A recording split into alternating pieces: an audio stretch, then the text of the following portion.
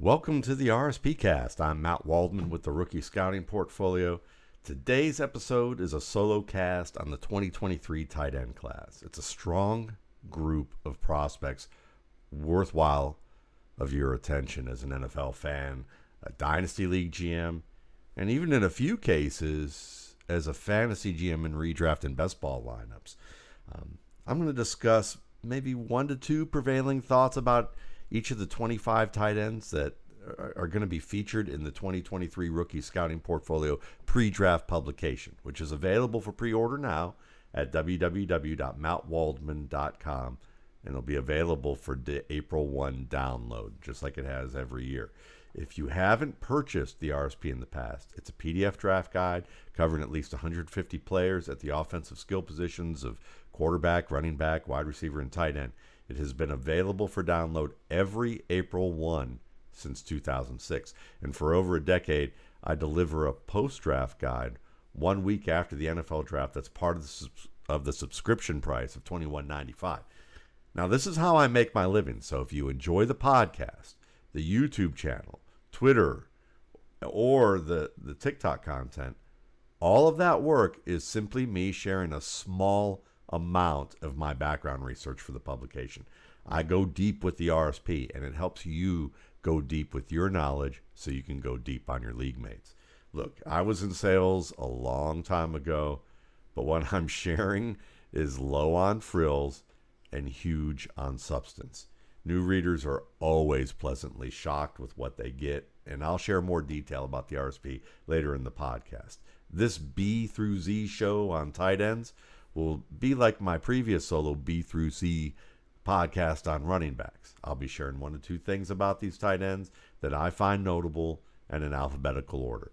These thoughts will fall into categories of praise, criticism, lingering questions, or broader thoughts about the position. These are far from complete scouting reports. If you want the full deal, $21.95, mattwaldman.com will get you that. And if you're like most who give me feedback about the price, you're going to feel like you're underpaying. Yes, I'm selling you right now, but it's also the truth. Now, this 2023 tight end class could be the truth. Considering the transition that tight ends must make from college to the NFL, that's truly saying something. Tight end remains the most difficult position to generate an immediate impact in the box score. This perspective is a broken record that has spanned over half a century. Tight ends are in high demand, but the fantasy impact of rookies at the position is usually modest. Evan Ingram's 2017 season, where he had 64 catches, 722 yards, and 6 touchdowns, was one of the best rookie campaigns we've seen from a tight end before Kyle Pitts' arrival 2 years ago. And as promising as the 2017 class was, it didn't make an immediate historical impact. Now, the 2018 crop of rookies had 2 options that earned over 500 yards receiving. Third-round pick Mark Andrews, who had 522 yards, and fourth-round pick Chris Herndon, who had 502 yards. No rookie at the position earned more than 4 touchdowns in 2018. Now, there's a valid argument the most talented tight end in that 2018 class, Dallas Goedert, has spent much of his career up until recently working in the shadow of a Pro Bowl player in Zach Ertz. Now, Goddard earned 334 yards and 4 touchdowns as a supporting player and increased his production in 2019 to 58 catches, 607 yards, and 5 touchdowns while still in a contributing role. When we look at, and obviously he's become, a top 5 worthy tight end at this point, but it took him a little bit of time. The 2020 class, look, it only yielded one 500-yard producer, and that was Noah Fant. And 2 years ago, in 2021, Kyle Pitts and Pat Freiermuth were among the 10 best rookie producers at the position ever for a rookie year. Now, these players' stories, as well as other past cases, illustrate that opportunity precedes talent when it comes to early production. Although prospects like T.J. Hawkinson, Fant, and Irv Smith Jr. were atop most NFL boards with the talent to produce immediately, I said it was more likely that year that the mid-tier talents had a greater opportunity to earn the most production as rookies once we looked at where they went in the draft. Those were Foster Moreau, Caden Smith, and Dawson Knox, who all outproduced Smith and were closer, if not better, than Hawkinson in the box score. Only Knox had the physical talent to compete with Hawkinson, Fantner, Irv Smith over time. And that's bared out when we take a look at what's gone on in terms of their development. Now, when we think about Kyle Pitts, his rookie campaign, I thought had the potential to beat Mike Ditka's long-held mark if the Falcons didn't trade Julio Jones and Calvin Ridley didn't take a leave of absence. The lack of surrounding talent limited Pitts to one touchdown, but it didn't prevent him from becoming the first rookie since Iron Mike to gain 1,000 yards in a season, although it should be noted that Ditka did it with 3 fewer games in a far more physical era of football. And when you look at the top 15 performances by rookie tight ends in PPR leagues, Ditka heads the list with 56 catches, 1,076 yards, and 12 touchdowns. The next best in terms of total, if we're going to go by PPR fantasy points as a good gauge, and I think it's a good gauge when we're talking about receiving production, whether you're a fantasy person or not. Keith Jackson of Philadelphia, the former Oklahoma Sooner, 81 receptions, 869 yards, and 6 touchdowns. That was the next best mark. Then you get Kyle Pitts, who had that 68 catch, 1,026 yard, and 1 score season. After that, you've got Charlie Young, Jeremy Shockey, who had an 894-yard season and 2 touchdowns, Evan Ingram, then Junior Miller, the former Falcon, Cam Cleland, former Saint, who then became a St. Louis Ram, Rob Gronkowski. Yeah, Rob Gronkowski isn't even among the top 5, but he did have 10 touchdowns, which was the second most of all the tight ends. Pat Freiermuth, the guy that people call Baby Gronk, right behind Rob Gronkowski, with 60 catches, 497 yards, and 7 scores. And then you had the great John Mackey with the Colts, John Carlson of the Seahawks, Raymond Chester of the Raiders, Fran Polsfoot of the Cardinals, from 1950, and then Aaron Hernandez, who joined Rob Gronkowski in 2010. He had 563 yards and 6 touchdowns. Now, 6 of those players, Hernandez, Carlson, Freiermuth, Gronkowski, Ingram, and Pitts, have made this list during the past 13 years. And 4 of them had performances that put them in the top 10. Now, I'm perversely pleased that it remains an annual tradition to inform you that Mike Ditka remains the standard bearer for rookie tight end productivity. The numbers he produced is the benchmark, and with the current offensive climate of the league and the caliber of athletes at the position, it may appear that Ditka's mark could fall any year, but I'm thinking if Pitts couldn't do it, we're going to have to wait a little bit. There might be a player this year, though, who I think has an outside shot to at least match Kyle Pitts, but we're going to talk about him later. Even the best prospects with even with the best prospects with immediate opportunities to see the field, haven't produced at an elite level. Obviously this is a small data set and by no means conclusive, but what it does is paint a picture of the past 16 seasons. And quality rookie tight end production isn't at the same standard as quality starting tight end production. At the same time, there is production from rookie classes that can help a fantasy GM during a season, and it isn't something exclusive to first-round picks at the position of the NFL draft. Productivity is about opportunity. In addition to matching the talent with the scheme, those are the 2 important factors. And while Kyle Pitts and Pat Freiermuth did it, the best advice I can give you pretty much every year at this point is not to count on rookie tight ends to produce at a top 6 to 12 level at the position in fantasy. They are investments for the future, but be open to taking one from the waiver wire and using him as a stopgap as needed. And at that point, he may turn into a consistent producer. So basically, what I'm telling you is don't, be open to the idea that somebody might get an opportunity and produce at a high level, but don't invest in it with a draft pick if you can help it, unless you're in a deeper league, say the 20th round of an average league, and then maybe if you're going 25 or 30 rounds, then maybe in that range you might want to do it if it's a redraft league. If it's a dynasty league, I would invest in them early because you might get a shot at a player who can give you that Kelsey or Kittle type of production, who is essentially a wide receiver 2 or even a wide receiver 1 in a lot of PPR formats in terms of the production level, and they become a massive advantage for you. And there are some players, that over the past few years, including this year, potentially capable of that. Now, Travis Kelce was an excellent prospect, but think about Kelce. It took him more than a year to develop into a promising fantasy starter. And Jimmy Graham and Rob Gronkowski, they were rare, in terms of their initial production. And their production had a lot to do with the quarterbacks and the coaches they were paired with at the beginning of their careers. Now, prior to Pitts, I thought Hockenson was the best prospect I've evaluated since Travis Kelce. And Hawkinson's rookie year was a wild ride. I mean, it included flashes of excellence, numerous end zone drops, and injury.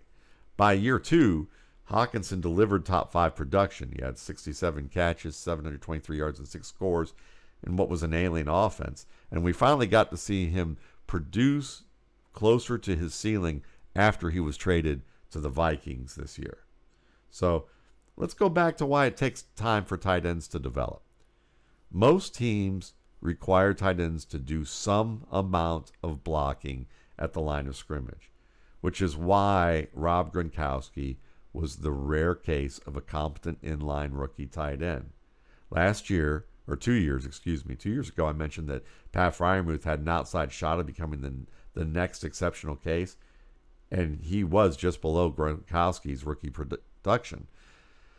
Last year, I said that Cade Otton might be the best blocker in this class, and he earned an early opportunity to play because he shocked the Buccaneers with his blocking.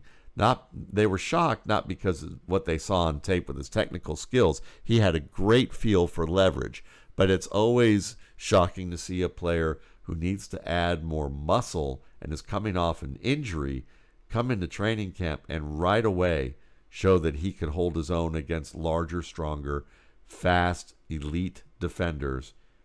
And that's exactly what he did when they knew that he needed to gain another 10 to 15 pounds of muscle, and he was still able to do it throughout the season. Kokieft is also a good example of that, who did a good job as a blocker. And he was really known as the blocker on that team. So most tight ends that succeed early aren't going to do this by blocking. But their teams, when they get success out of them early, have a clear idea of how to use their receiving skills. The Saints essentially used Jimmy Graham as a wide receiver, even when he was in a 3-point stance at the line of scrimmage. Hunter Henry, the former Arkansas tight end, benefited as an H-back with the Chargers, who was schemed open in misdirection, while defenses focused a lot of their manpower on Antonio Gates, who was obviously a rare commodity. Now, I thought we would see Pitts earn this treatment, but Pitts was used essentially as a wide receiver. Now, when we think about guys who had high-end skills or athletic skills like O.J. Howard, David Njoku, and George Kittle, they were productive rookies, but their seasons wouldn't have made the historical list even if I expanded what they did, or expanded the list from 15 to 30 players. All of them had much improved production after spending a year in the league and got an off-season of training. So even guys like Howard with the great physical skills but never really translated his game at a high level consistently. Njoku, who's just started to kind of come into his own and is still, I would say it's still shaky to expect whether he's going to be a year-to-year producer. And then the great George Kittle. none of them would have even been the top 30 rookies. So again, that just hammers home that when you're picking players at the top of the board, and I'm comparing players to, to elite athletes in the NFL, elite producers, that it may take 2 to 3, maybe even 4 years. Tight ends are patience plays, and many fantasy owners and GMs lose their patience and will allow you to acquire them a season or two later for less than an early or mid-round rookie pick. So, one of the good examples of dented cans, something that Adam Harstead and I talked about, on our podcast, RSP Film and Data, players who lose value and you can buy them at their lowest value and make a profit off of them. Top tier tight end prospects are potentially dented can opportunities. So when comparing the 2023 class to the past two classes, I counted up players who I thought had a high enough grade that could make them at least worth monitoring as players who could develop into viable fantasy contributors, meaning that their baseline value could eventually be at least a bye week option who delivers based on favorable matchups or their injury substitutes for starters ahead of them on the depth chart and deliver production as a result of that. This year, there are 16 tight ends currently with the grades to make them at least worth monitoring. That total of 16 obviously will change after the NFL Combine, because when I get the workout details, I then go back and review specific film exposures to determine where the tape and metrics align or where I think they may differ. Still, if we were to compare this current total with last year, there were only 9 players that I thought fit this baseline in 2022.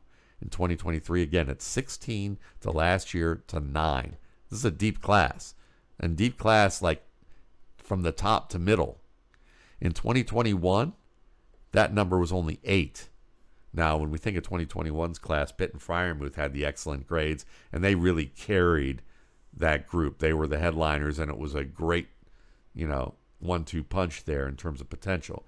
Trey McBride last year was the only comparable player to them in terms of grades. And although I had Cade Otton and Greg Dulcich as potential early contributors as rookies, and they performed to my graded expectation, their grades weren't on the level of a guy like McBride, Pitt, and Freiermuth. This year, there are 2 players in that Pitt, Freiermuth, McBride tier in terms of overall ability. But there are also 9 other players in that Otton-Dulcich range who, say with a strong fit, could deliver early returns as at least a matchup contributor or bye week option in fantasy and an early co-starter or important cog in the offensive rotation as a rookie. So let's go to my thoughts on them individually. Again, we're going B to Z. And we're going to start off with the well-built Ben Sims, a 6'5", 258-pounder from Baylor. The thing that comes to mind with him that really is going to make a difference is he lacks explosion off the line or powerful acceleration. Now, I think he has some build-up speed, which means you could probably use him in the play-action game. But when forced to break across the field against off coverage, I didn't really see him separate from a safety working across the field. And my question is whether he can really improve his quickness and speed. If he can, he's a smooth route runner. He has good control and really good change of direction on speed breaks. Speed breaks are the ones where you don't drop your weight. Hard breaks are the ones you drop your weight, and that could be the make or break for him as an NFL contributor, because he has lapses where he slips out of his hard breaks because he couldn't sustain the bend required to execute that weight drop. Blake Whiteheart, he's a 6'4", 243-pound tight end from Wake Forest, really more of an H-back in size. But, for an H-back, I kind of have concerns about his lateral quickness in the run game. I think he's a better stalk blocker out in space because he can be a little more patient there. He doesn't need as much of that short area quickness. He can work angles in that open field. But really, whether he's going to be a capable stock blocker and you use him exclusively on the outside as maybe a contributor, in the receiving game, on RPOs or screens or, different types of looks with, 2 and 3 receiver route combinations split to one side. What I think he's best at is winning the football in tight windows. Now, if he can prove reliable with future opportunities in the NFL, I think he could carve out a reserve role as a receiving tight end. That second receiver who you can use on play action up the seam, throw back shoulder to, maybe use in the red area, and get something out of him. Kind of an Anthony Firkser type as a receiver, not necessarily as a blocker. Braden Willis. Now, he's a 6'4", 239-pound H-back from Oklahoma, and I think he's what folks hoped they would see early on from Tommy Tremble in Carolina. Now, I don't think Willis is quite Jordan Reed as an athlete, but Jordan Reed might be at the upper tier of the comparison spectrum when you talk about the style of player that Willis is. But Willis is sudden. He is dynamic when releasing from the line of scrimmage, and I think he moves well and has the savvy with his footwork and other types of movements to deliver after the catch, at least as a chain mover, if not occasionally give you some big plays. He's a rugged player like Reed, who I think, I'm really looking forward to seeing if he can develop into a more consistent producer than, say, what we've seen from either Tremble or Brevin Jordan during the past 2 years. He falls in that kind of sphere of players. Brenton Strange is from Penn State. He's also in this group of 6'3", 6'4", 230, high 230s, mid 240s in terms of weight. And he's going to earn love for his athletic ability. And I think he's more of a straight line guy with the ball in his hands than people realize. And I wouldn't be surprised, though, if he's considered a sleeper. And I think there's good reason for it. As a blocker, a pass catcher, and a route runner, I think he could develop into a contributor.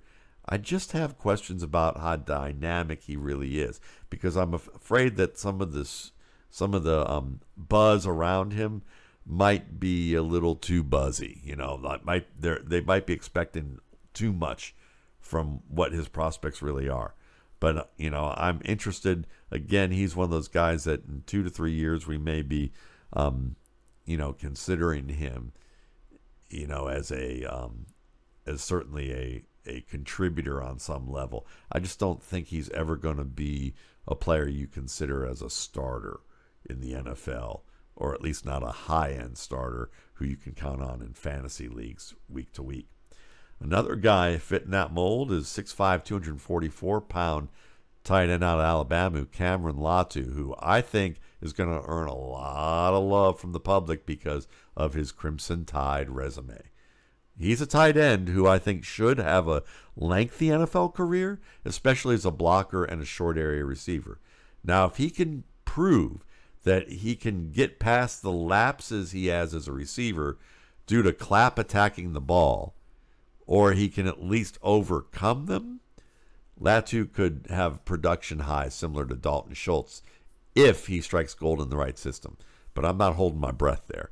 Latu, to me, is a good college player who can have a solid pro career, but I think he's a guy that the draftniks and draft community likes more than the fantasy community will like. So, Latu's probably going to be one of those mid-round picks who teams will value for some of the versatility that he delivers, but not necessarily as a lead tight end in a passing game. Now, Dalton Kincaid, different story. 6'4", 240 pounds. That's his listed height and weight out of Utah. And I'm super impressed with the subtle but dynamic movement he has to avoid defenders in heavy traffic.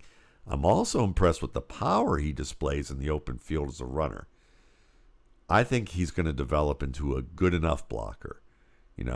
What he is is a great receiver. Kyle Pitts may be the better athlete and have more all-around potential as an inline blocker, as a deep threat after the catch, maybe. But if you missed on Kyle Pitts, and you might be a little relieved about it based on his fit in Atlanta right now, and the quarterback situation, they either will ameliorate or they won't. The unknown there is adding to that. If you missed on Pitts, you might actually be relieved about it if you're grabbing Kincaid. I think Dalton Kincaid could be that good. He's the guy that I think is going to be worth a high investment. Daniel Barker, now he's a 6'4", 250-pound tight end out of Michigan State who transferred from Illinois. And I think he's an underrated receiver and route runner. If there's a future Delaney Walker from this group who becomes a second contract starter and then subsequently delivers in a primary role in a passing game, Barker's ability to sell routes during the stem and flip his hips during his breaks are assets in a passing game. And he has terrific hand-eye coordination for high-velocity targets thrown in the short range of the field. It's very impressive to see him catch some of the passes that have way too much mustard on them for the distance that they're being, from where they're being thrown. Barker's a guy I would keep an eye on. Definitely long-term. Kind of that, Foster Moreau was that guy that I think could be the second contract starter. Daniel Barker fits in along those lines. Darnell Washington, UGA, 6'7", 270. Now, what you're not going to see much on film with Washington is a punch as a blocker in the ground game at the line of scrimmage. You're not going to see contact balance against direct shots from a defender. What I mean by that is that the defender is coming downhill, hits Walker flush, and he's hitting him from a position where his pads and his hips are aligned downhill directly into the receiver. I haven't seen Washington overcome those. And I haven't seen nuanced stem work against man coverage, which is really the most important part of route running, to be able to manipulate defenders. Now, I just told you about the things he isn't and may never become. But what he is can be really good. And that's a contested catch player or zone option who can deliver as a lead blocker or a puller to the short side of the field. And then he can be helpful on double teams or on the backside where, shielding or one punch and go is enough in a lot of plays when you're on the backside. Now, this could be enough for him to become a productive starter in the passing game.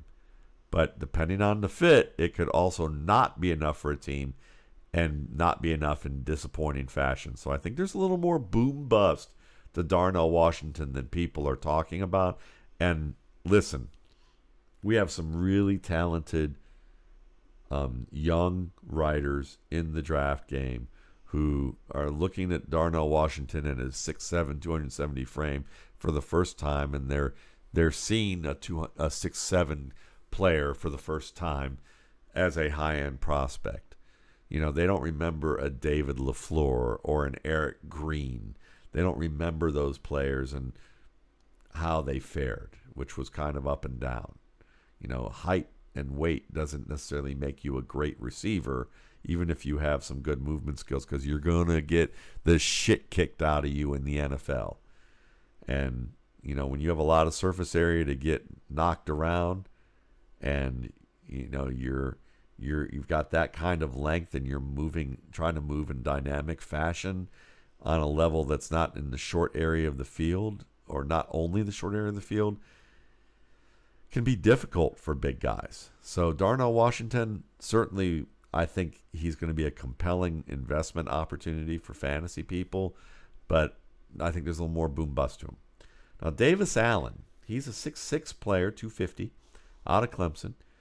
And Clemson likes to use their tight ends as H-backs on the wing or in the slot or as a wideout. And any offense that uses him to shield or double team in the run game or pass protection when he's in the box will get competent work from him. I think Allen's competent with seal blocks inside. to the play side perimeter, and he can handle small edge defenders, which, listen, that's valuable. That has value, especially in two tight end sets or even in 11 personnel based on the play design. And he does have experience as a lead blocker, but I don't think he earns great position or a strong initial punch to be effective in this capacity in the NFL. Now, he might be effective as part of 3 receiver sets on quick throws where he can shield an opponent. And I think he's quick enough to work across formations from the wing, but not necessarily precise enough to earn the position as a blocker. As a receiver, I think he has good hand position with targets at chest level. I think he turns and wins the target when it's a little bit behind him. He should be, when he should be anticipating a back shoulder throw up the middle of the zone, and it arrives that way. I don't think he turns well enough to earn more than one hand on a catchable target. So some of those higher end plays that, say, a Blake Whiteheart can make, Davis Allen kind of underwhelms a little bit at certain times. But he does catch away from his frame at numbers height, even though there's a small degree of hand positioning foul ups where one's high, one's low, and he claps. But the hands are tight enough that doesn't lead to as many unforced errors in the college game. At the NFL game, these types of issues can be a little bit more magnified, so he should be cleaning this up. The clapping issue is actually more dramatic when he's high pointing against tight coverage, and that's where teams are going to want to target him, or quarterbacks are going to want to target him. So, he's failed to secure high points for this reason, and with the clapping, with the high point, I don't think he's prepared for targets that are in the short range of the game that can be less than pinpoint accurate. Unless he gets I would say, an accurate sail route, boundary route against cover 2 or at the back of the end zone, some of these off-target plays can be difficult for him. So, got a little bit of concerns about Davis Allen. I think that he's gonna get a good draft stock, a decent draft stock for for his overall game, but his overall game might not be quite ready. E.J. Jenkins, he's intriguing. Out of Georgia Tech, transferred from South Carolina. He's 6'5", 246. People are going to say, is he the next, Darren Waller? And he certainly operated in the way at Georgia Tech that makes people wonder about that, because he was a split end at Georgia Tech. They used him a lot out of the slot and split end at South Carolina. And if he can figure out how not to clap attack on the ball, he could be a high-end receiving option. He's got strong hand-eye coordination. He earns targets wide of his frame with one or both hands. But the other thing that's kind of odd about him, and this is just kind of an overall thing, I don't normally logo scout. Logo scouting is when you basically make assumptions about a player's value based on the team that they play with, because there are, the coaching staff or recent history of past players who might be very different in style. But if there's an exception lately that I've kind of feel like there's a reason to logo scout a little bit, it's players coming from South Carolina, whether directly into the draft or as transfers from other schools who originally began at South Carolina. Because in recent years, there are often strong athletes on offense who lack technical skill or conceptual skill, who I think part of that is because they were mishandled by their staff. And I rarely say this about a school, but it's been the case with offensive skill talent on this team for, I think, the past at least 5 to 7 years, maybe longer. And I've heard high school coaches in the South Carolina area actually say that there's a legitimate complaint about this, that South Carolina it's kind of a carousel in terms of how they handle players. It's not, the way they coach and manage, you're not seeing the level of development that you would like. And certainly that's kind of a underrated factor with a lot of college teams. But South Carolina seems to kind of lead the pack in this dubious manner. So, E.J. Jenkins, intriguing, but really a guy just to watch from afar, unless you're in a 60 roster dynasty league, or, with 1.5 PPR for tight ends. Let's go to Toledo. Talk about Jamal Turner. He's 6'4", 239. And I think he's also an intriguing developmental talent that might be on that par with E.J. Jenkins in terms of guys you could consider watch from afar. He needs to, unlike Jenkins, I think Turner needs to refine his hands at the catch point. He needs to refine his position as a lead blocker. But if he does these two things and builds on his strengths as a route runner, I think Turner might have a chance to stick at the end of rosters as a long-term reserve with that playable receiving upside, kind of maybe in that Brenton Strange, Braden Willis, Blake Whiteheart sort of way. But, I think that right now you can kind of just not put him on your radar until you see something from camp and see some development that he has promise of even making a roster this year. He might be a futures guy that in 2-3 years you go, oh yeah, I remember him. Let me keep an eye on him now. Josh Weil. I think it's Josh Weil or Wiley. I don't know the pronunciation. I'm sorry. I spend more time watching tape than I do looking up, sites that show you the pronunciation for these players. I don't listen to commentary, so I don't know how they use his name. I usually purposely turn off any commentary if I'm looking at anything that has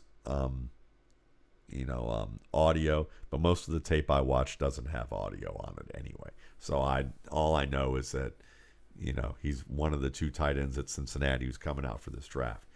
I think he could become a versatile H-back. He could fit in a lot of NFL offenses. He has the potential to become a sudden route runner with just a little more technical refinement with the details of breaks. But the basic weight drop and footwork are in his game. I think he's going to tease during early parts of his career. Whether he can build on that, that's the big question. Now listen, no more teasing. The Rookie Scouting Portfolio pre-draft, post-draft publication is the goods. And for $21.95, you get the most comprehensive look at skill positions at quarterback, running back, wide receiver, and tight end that is available to the general public. You'll get it for download available on April 1st. It's a PDF that's fully bookmarked and contains information that my subscribers have learned is evergreen and even more valuable than the post-draft that's usually in high demand from the newbies. Okay, you get rankings and cheat sheets in prose formats. You get detailed profiles breaking down all the criteria I use to scout each position. I guide you through my defined and weighted criteria, so you get an entertaining understanding of my evaluation process and how the pieces make the whole of each scouting report, how they're weighted, how they're defined, why they have value. Now you also get analysis with recent draft trends at each position and what I think is changing with the way the league assesses these positions.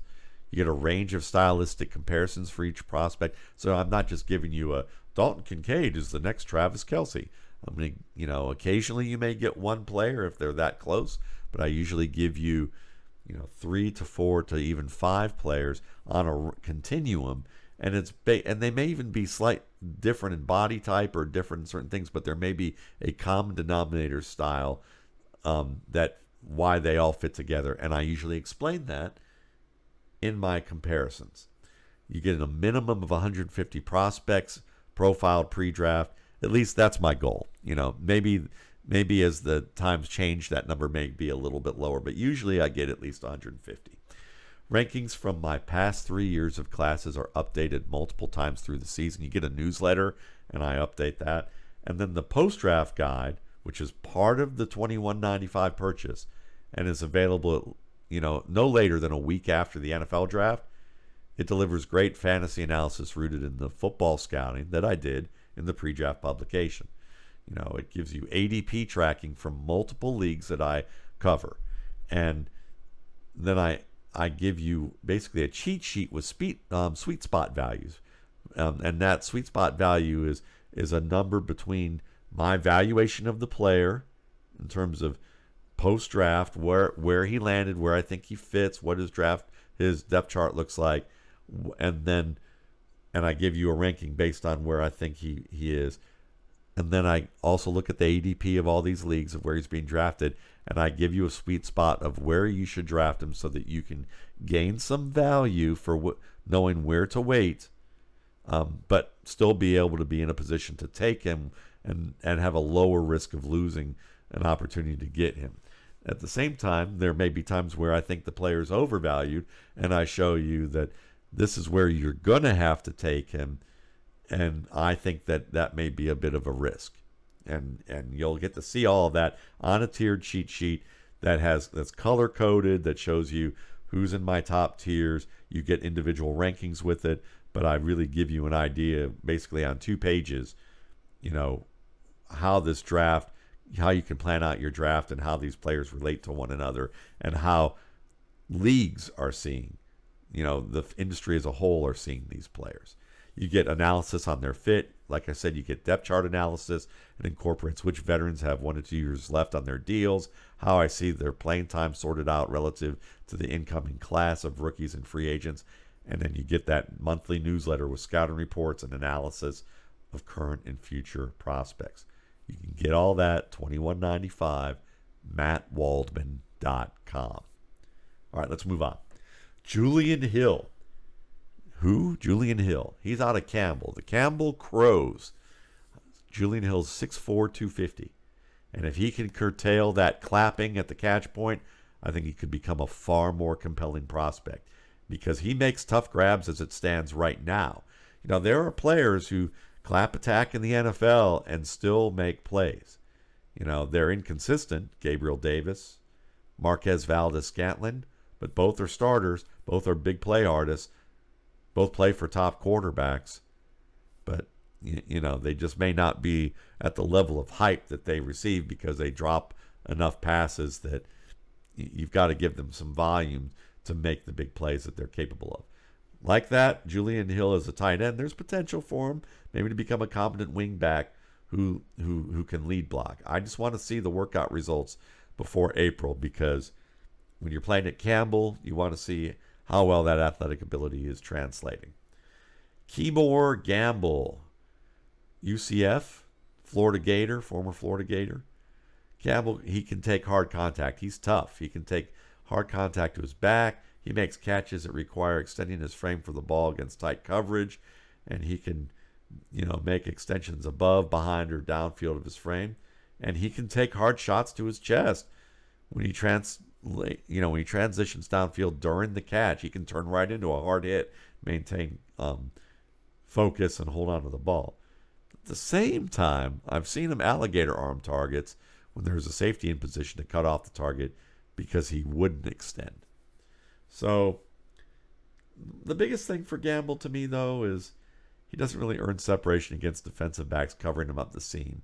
He doesn't have the speed, at least not on speed and acceleration alone. He's not a outside threat. I think he's more of a play action threat, and really maybe more of a dump off threat. And that's just not, that's not high end stuff. If he can, and I'm not sure if the blocking is going to be good enough there too. I wonder if he is going to become have a sustainable career on a roster. I'll put it that way. Leonard Taylor's out of Cincinnati. He's that other tight end, 6'5", 255, and he's a smooth receiver with excellent hand-eye coordination who can win difficult targets away from his frame. He's a former defensive end who might have a better pro career than a college career if his approach to development is strong. If he knows how to work, and I have to think that he's done a pretty good job thus far converting from defensive end to tight end, and you need to be smart to play tight end. If he can do that, he's a guy I'm going to be keeping an eye on for sure, because Josh Whyle gets more love, but I'm not sure that's warranted. Leonard Taylor's pretty good. Put it that way. As a receiver, as a blocker, there's some material to work with there for him to get even better.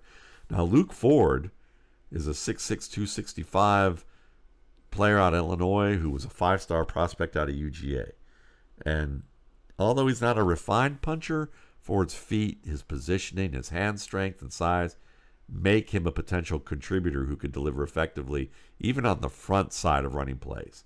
Even if he has selected one-on-one assignments against box defenders, he's that effective. And he's effective as a short and intermediate range receiver against zone coverage.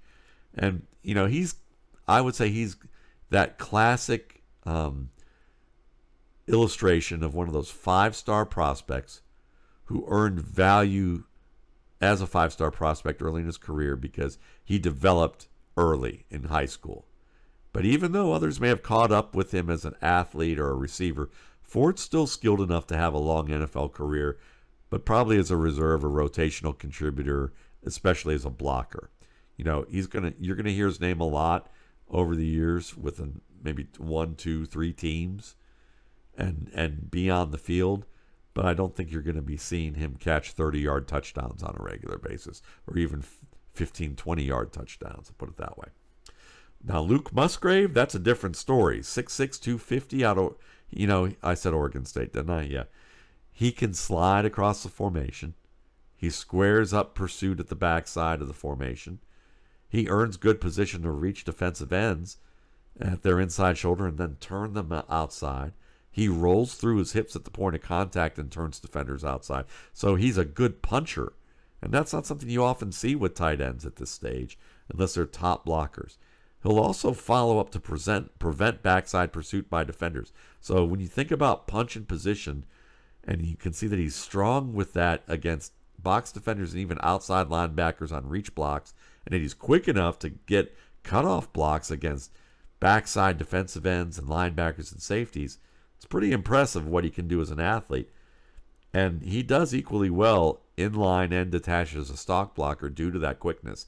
And this is notable because he's really known as an explosive receiver at the position. Very intriguing player. One of those players that could be in that Dulcich Otten tier, but for maybe slightly different reasons, and maybe a little bit higher up. I don't know. There's a lot to like about Luke Musgrave. Now, Luke Schoonmaker, I think that's how you pronounce his name, 6'6", 250 out of Michigan. He's a lot like Pat Freiermuth to me in how he'll be deployed. He'll win on outlets, some over routes, seam routes up the zone, play action passes. I think he might be the best blocker in the class, and he's at least in that conversation among the top prospects. Schoonmaker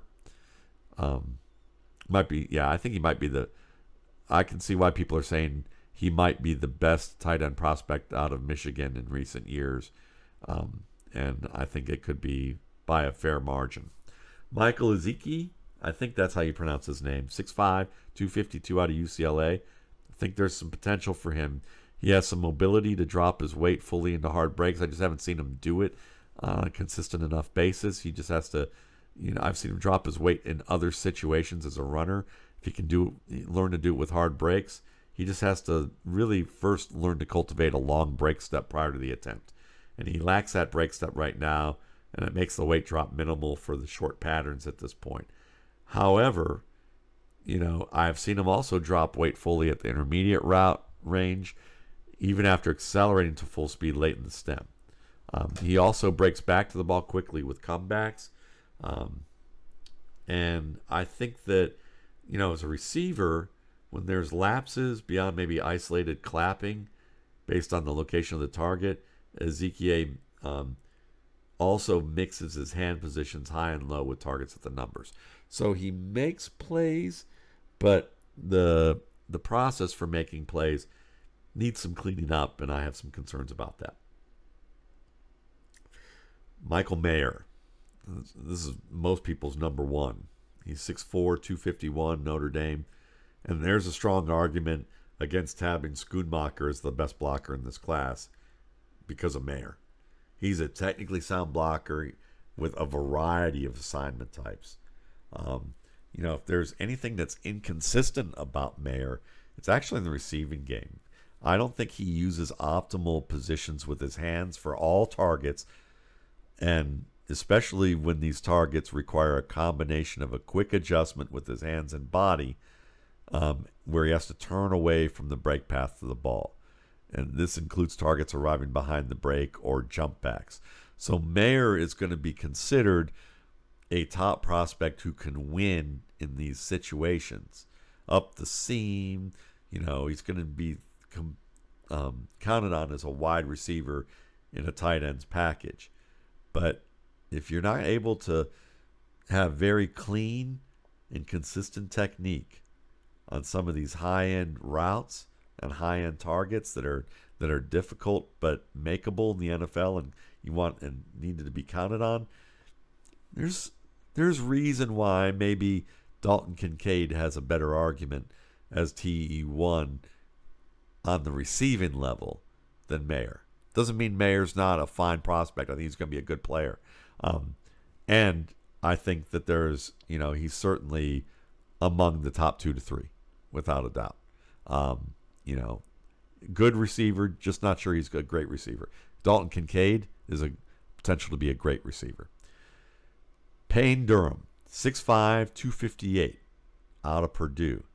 He will be great as a second tight end who helps with double teams, cut off blocks on the backside, reach blocks on the front side, and then with shallow routes as a pass protector who leaks out late. He has great short area quickness as a blocker and a short area receiver. I'm just concerned that he lacks the desirable bend in his knees and hips to anchor as a blocker, in addition to executing hard breaks with routes that are important with stop routes and certain short area and intermediate routes. If he can prove that he can address this, his contested catch skills and short area quickness could be enough for him to be more than a second option on the depth chart. Think Dalton Schultz. Like he could be a better version of Dalton Schultz as a receiver. Sam Laporta out of Iowa, 6'4", 249. He's a good receiver. He makes difficult catches, but I don't see him sustaining sustaining his control of the ball after the contact if the ball he's catching is away from his frame. He catches the ball well near his frame when there's contact at his back or he's facing tight coverage. So if he can prove effective when he has to catch the ball away from his frame with imminent contact, I think he can become an important component for an NFL passing game. He has that kind of upside. Tucker Kraft is a guy that is going to be the scouts. He's going to be like a scout's pet. He's 6'5", 255 out of South Dakota State, And Kraft's hand positions at the catch point were all over the place last year, or 2021. Too loose, too wide. But this year, his hand positions at the catch point are much tighter, much more uniform. He's reduced the clap attacking to a minimum. And while some of that's still there, and I think it's going to impact him when targeted on intermediate routes with high velocity throws or he's facing impending contact, that's still going to plague him a bit. And he's going to have to clean that up a little bit more. But he's made progress enough that I would say, there's reason to believe he could become an excellent player. The hand's still too wide when he has to reach against the grain for his break to the ball, but his high point technique used to be a problem. Now it's almost excellent in terms of what it should look like. I think he's going to be a favorite of the scouting community because of his potential as a blocker and a receiver. He's going to be that guy that, day 2 or early day 3, people are like, oh yeah, that was a great pick. And if he gets picked earlier, you're going to hear scouts wax poetic, or people, quote scouts waxing poetic about him. Now we're down to the last two. Will Mallory, 6'5", 245 out of Miami, where he's going to be asked to be a finesse blocker on the backside as a part of double teams or as the front side shield blocker who runs edge defenders around the play, or as a stalk blocker. He's going to work fine. He's going to work out fine just doing that. He has a really smooth attack of targets wide of his frame when he's on the run and using overhand position. He gets his hands tight before his hands meet the ball. So there's some nice refinement with his hands position attacking the ball. And he extends well with underhand technique for targets away from his frame and at knee height. And he catches the ball at his back hip, behind his break path, underhand position extended from his frame. He's got mobility at the catch point, functional mobility that makes him smooth. He makes leaping high points, jump throughs for the ball with trail coverage tight to him. He secures the ball tight enough to his frame to get away from the reach of the opponent. So overall, very technically refined pass catcher. I'm not going to say, route running limited in certain ways, blocker limited in certain ways, pass catcher. Listen, it doesn't happen often, but once in 4 games I saw him clap attack a target. Once. And he still caught it. And he took a hit to the chest in that facet. It was the only true technique lapse with his hands that I charted with him. Now I watched more games than that, and there were some that were there, but not very often. I'll just say very rarely does he have a lapse with his technique. Let's round this out with Zach Kuntz. I think it's Zach Kuntz. 6'8", 245, Old Dominion. Mike Gesicki, Kobe Fleener. Those are guys kind of that I thought had that kind of build that Kuntz has and a little bit of that movement style. And I wouldn't say that's a complimentary thing. Right now, kind of ungainly, even though they might test well. In the way that I just spoke. You know how I just gave that question mark? Like I'm not sure? Yeah, that's kind of his game right now. He looks athletic. He should be athletic. Doesn't necessarily always translate to the field. Yeah, annoying, right? Have some confidence. Kuntz defaults to underhand position with targets at the numbers. He claps his hands onto the ball rather than using overhand position away from his frame. And when he drops passes, he's usually clap attacking on the ball and failing to fully secure it. And he loses control after initially getting his hands on the ball. And he just has difficulty moving it under his arm. He's also extending his arms with underhand technique when he should be using overhand technique. He gets caught correcting this tendency mid-attack, and then he doesn't reach the ball.